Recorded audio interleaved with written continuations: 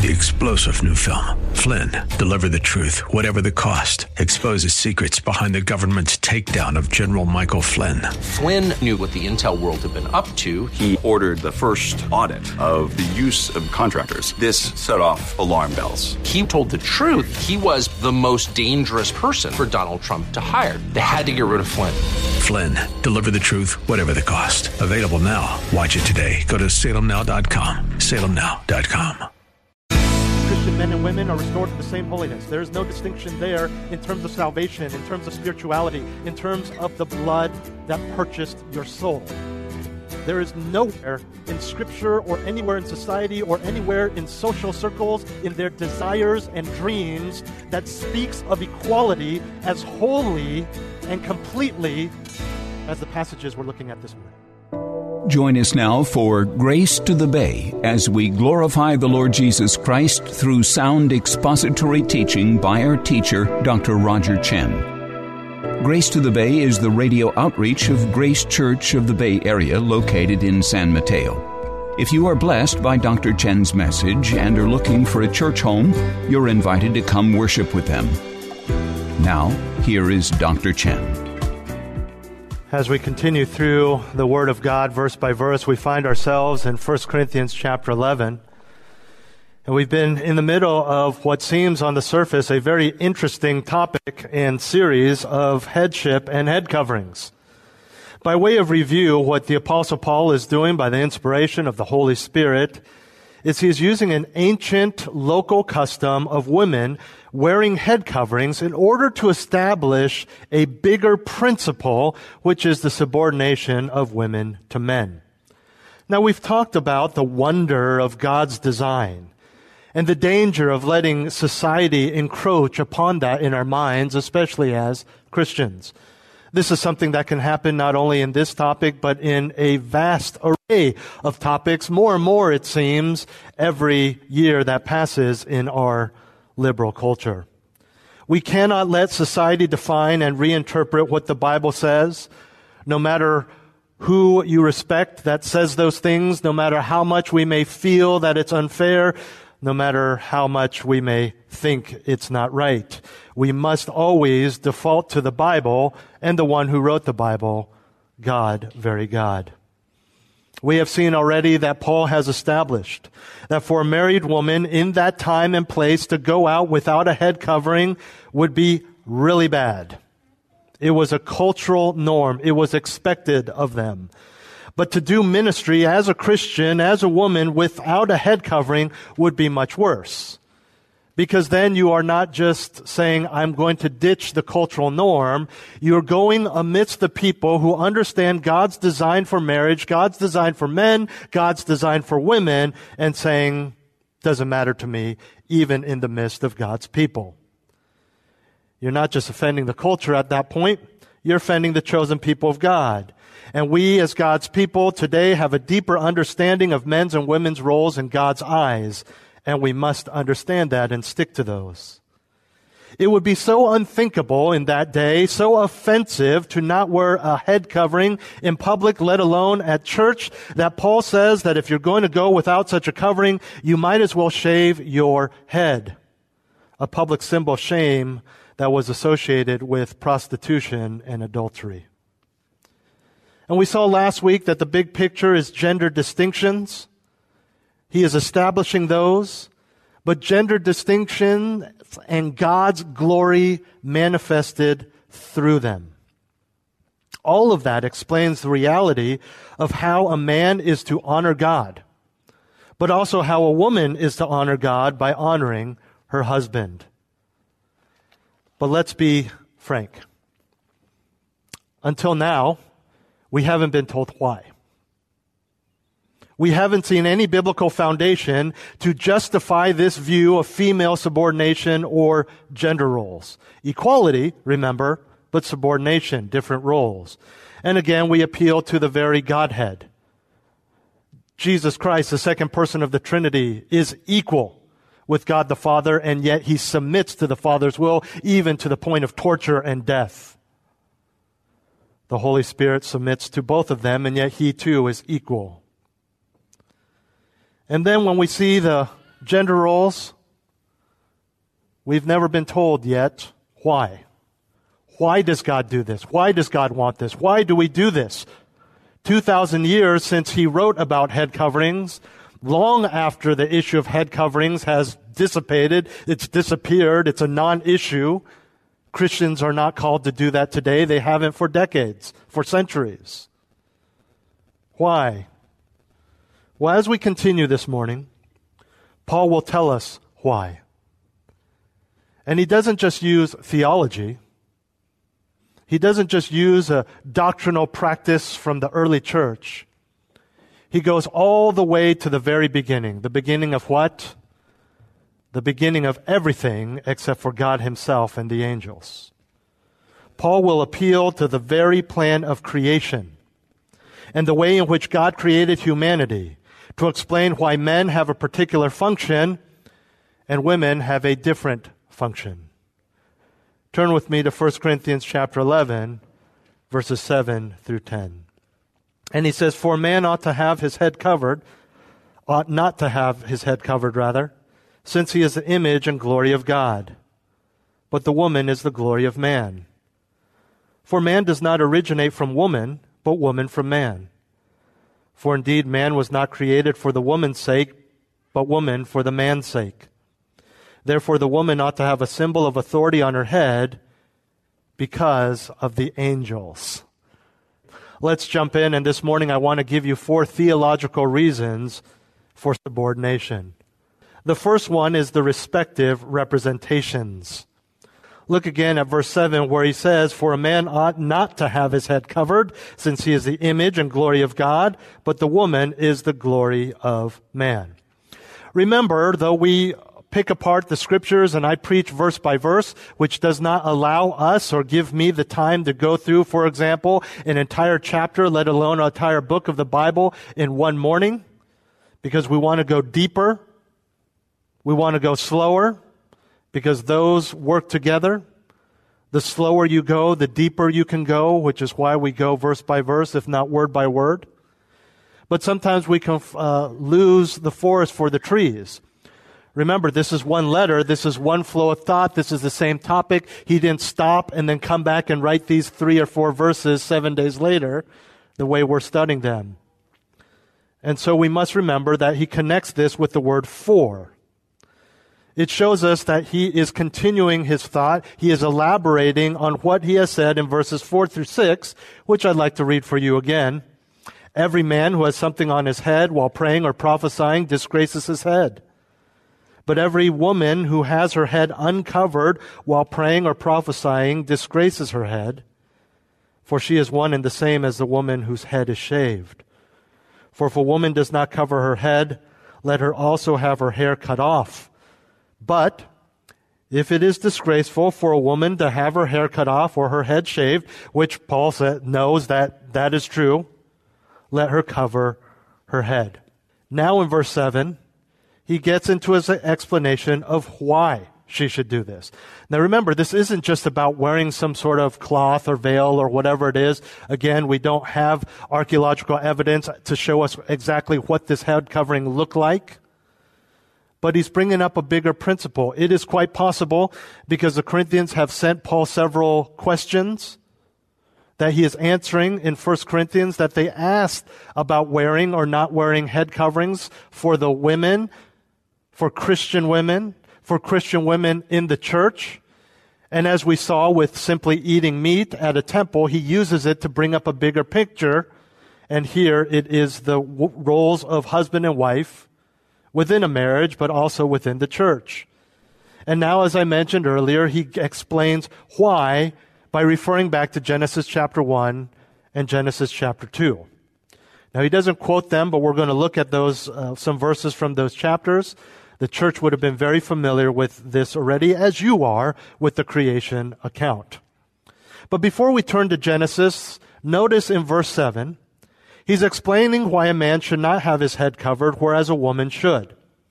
In other words, he's explaining why the woman should wear a sign of authority on her head, whereas a man should not. And notice that he uses the same term, but man is called the glory of God, and woman is called the glory of man. Now let's turn to Genesis chapter 1 and see what in the world all of this means. Genesis chapter 1, I'd like you to look at verses 26 through 28. Genesis chapter 1, verses 26 through 28. You can't go any further back than this.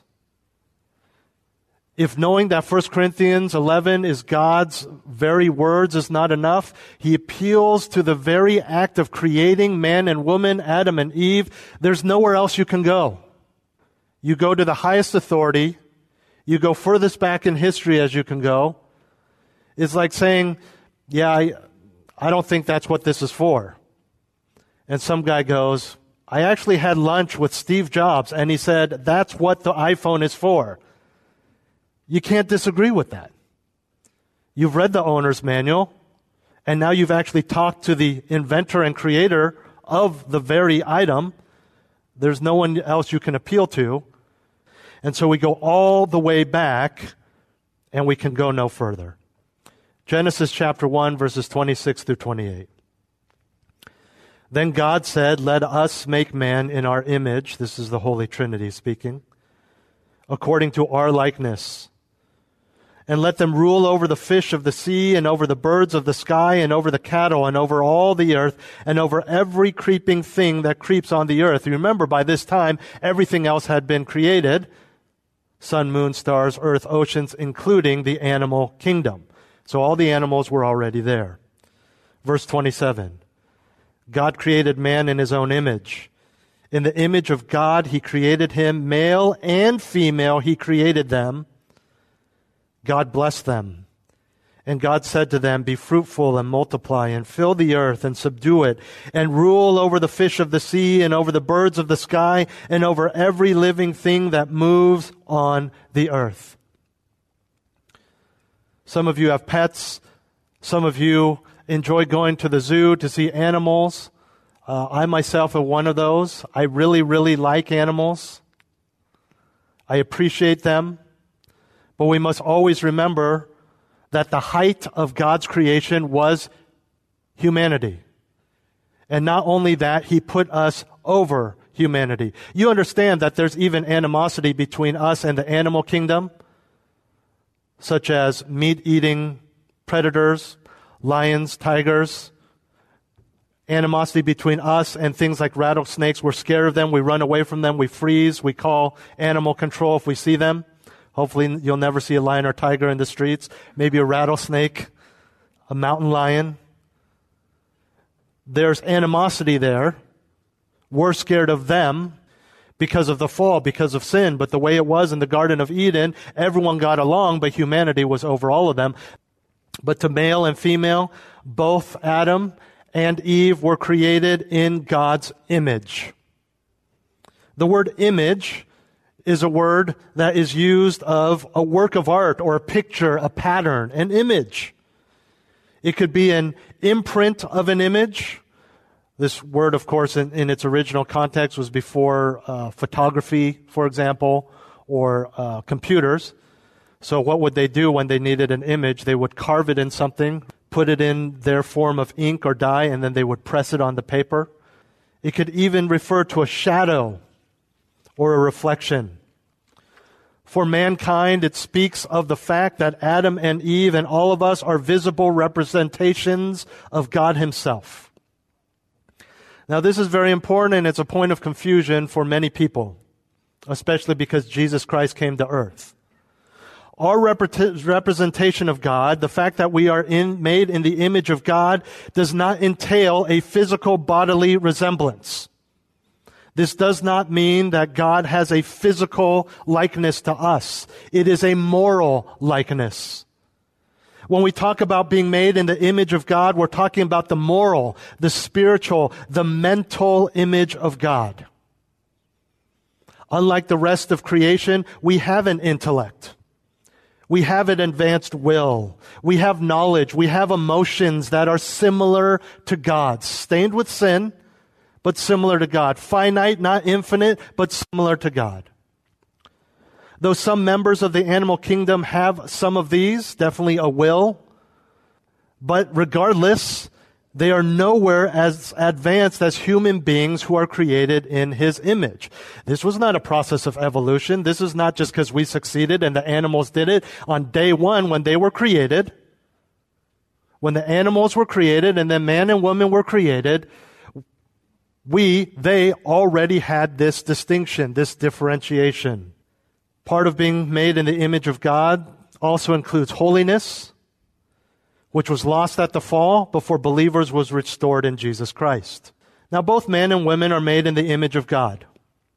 It is very important to understand that regardless of who you are, as a believer, you represent Him, you represent His character on earth, and as those who have dominion over the rest of creation. Going back to 1 Corinthians. Paul goes into more detail and says that man is the glory of God, but woman is the glory of man. We have already established equality. There's no question there. Both in the image of God and even what I said about the holiness being restored in Christ. Christian men and women are restored to the same holiness. There is no distinction there in terms of salvation, in terms of spirituality, in terms of the blood that purchased your soul. There is nowhere in Scripture or anywhere in society or anywhere in social circles in their desires and dreams that speaks of equality as wholly and completely as the passages we're looking at this morning. But then he talks about the differentiations of glory. Glory, that word in and of itself, speaks of a sign of honor.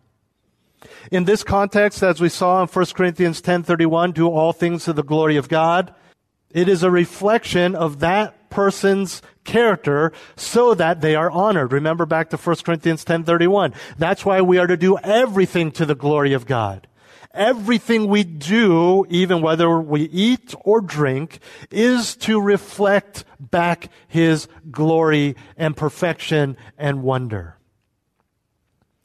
But then in continuation of what he wrote in verse 2 about Christ being the head of every man and man being the head of a woman, Paul now says that man is the glory of God. That is, he manifests God's authority and will and reflects back God's character to him. Do Christian women do that? Absolutely, they must. But in this particular context, remember the Corinthians are asking about male-female relationships and specifically head coverings. So he says the woman in turn manifests the authority and will of the man. As such, in worship and ministry, the glory of God should not be covered, even in a symbolic way, whereas anything else, including the glory of man, should be covered. We're talking about worship now in a worship service. In other words, nothing in those little house churches should happen that detracts from the glory of God, which explains why the glory of man, which is woman, must have their head covered. The focus must be on God. You say, well, if it's just symbolic, why do we do it? For the same reason none of you are in PJs this morning. You dress up to some degree to reflect the glory of God in worship, to not be a distraction to our worship. If you showed up in pajamas and bunny slippers, you would distract us. We don't want to distract. And in that day and age, it was so significant, it was such a normal part of worship and the culture, like wearing clothes, that it would be distracting if a woman came in and didn't have this. And ultimately, when we're distracted in worship, it's not about just singing well or listening to the sermon. Ultimately, it's about distracting us from glorifying God. This is a hard principle to grasp today in our day and age because as much as women don't want to be seen as the glory of their husband, so husbands do not honor their wives as their glory. We cannot blame all of the problems in society and marriages simply because women don't do what they're supposed to do, because men aren't doing what they're supposed to do either. But regardless, you need to understand the beauty of what is being laid out here. Glory. Glory. Because up until this point, what have we seen? What has Paul talked about? Shame. Shame. It's a shame. It's a disgrace. It's a shame. And now he says, he counters that and says, but you can show glory. You can honor God. Countering shame with glory. Isn't that the Christian life? Isn't that sin then repentance?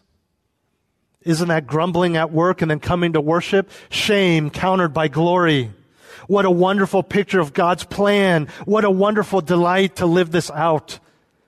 You know, there's so many things that we work hard on, and we know that God helps us.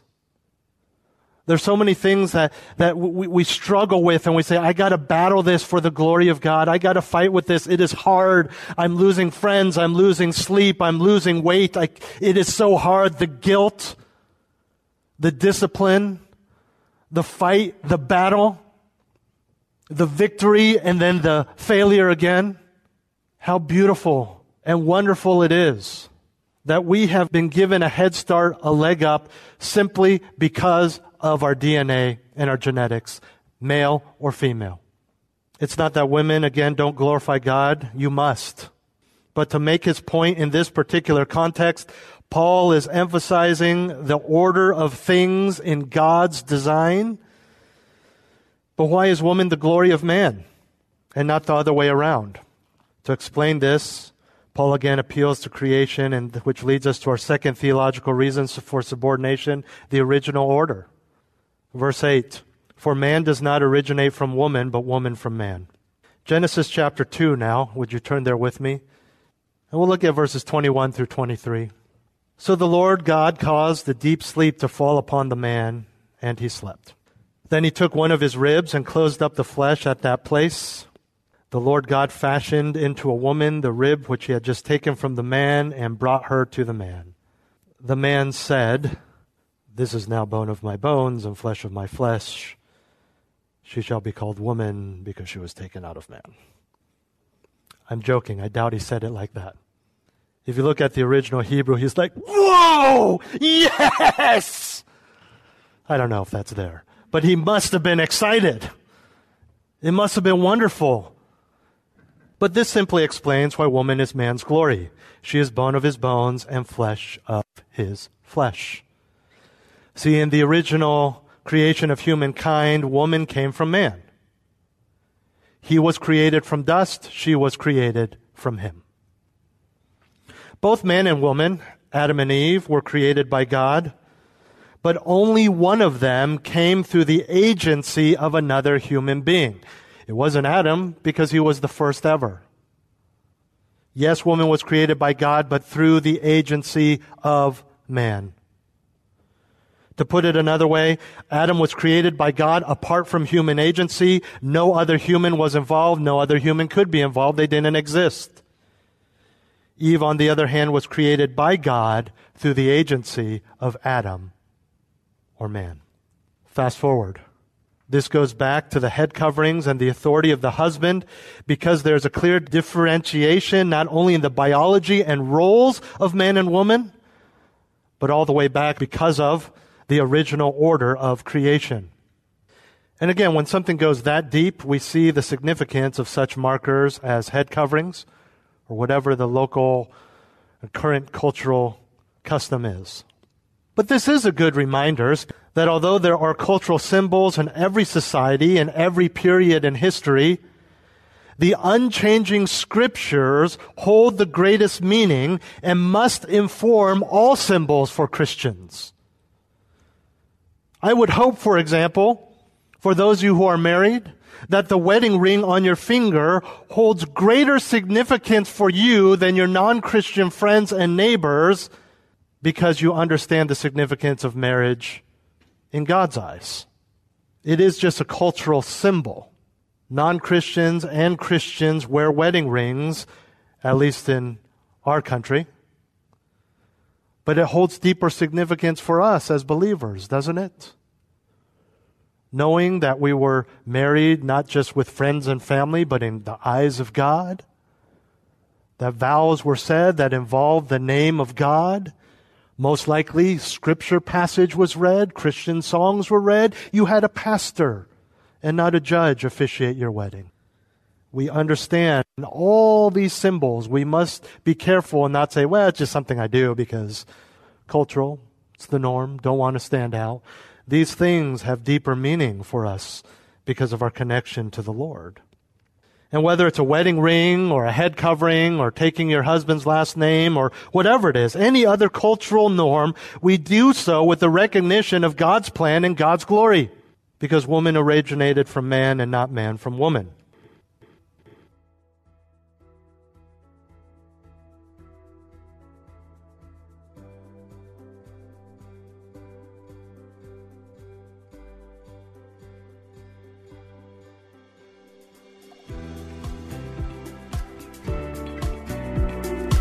This has been Grace to the Bay with Dr. Roger Chen. For the next part in this series, join us next week at this same time. Grace to the Bay is the radio ministry of Grace Church of the Bay Area, practicing and proclaiming the purity of biblical truth. You are invited to join them for worship services in San Mateo, Sundays at 11 a.m. Visit gracebayarea.org for service times, directions, live-streamed services, listen to archived sermons, or to make a tax-deductible donation to help keep Grace to the Bay on the air, so that we can continue to share Pastor Roger's teaching with you each week. Again, that's gracebayarea.org.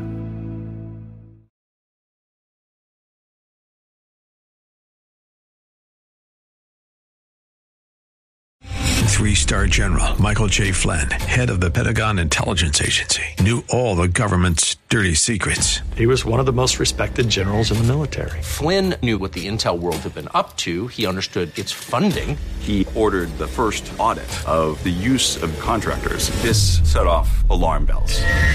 The explosive new documentary, Flynn, Deliver the Truth, Whatever the Cost, uncovers the facts behind this scandal. Flynn told the truth. He was the most dangerous person for Donald Trump to hire. I find out the worst enemy that I'm going to face in my life is right here in America. They took my assessment and they wanted me to change it. And I was like, I'm not changing it. They had to get rid of Flynn.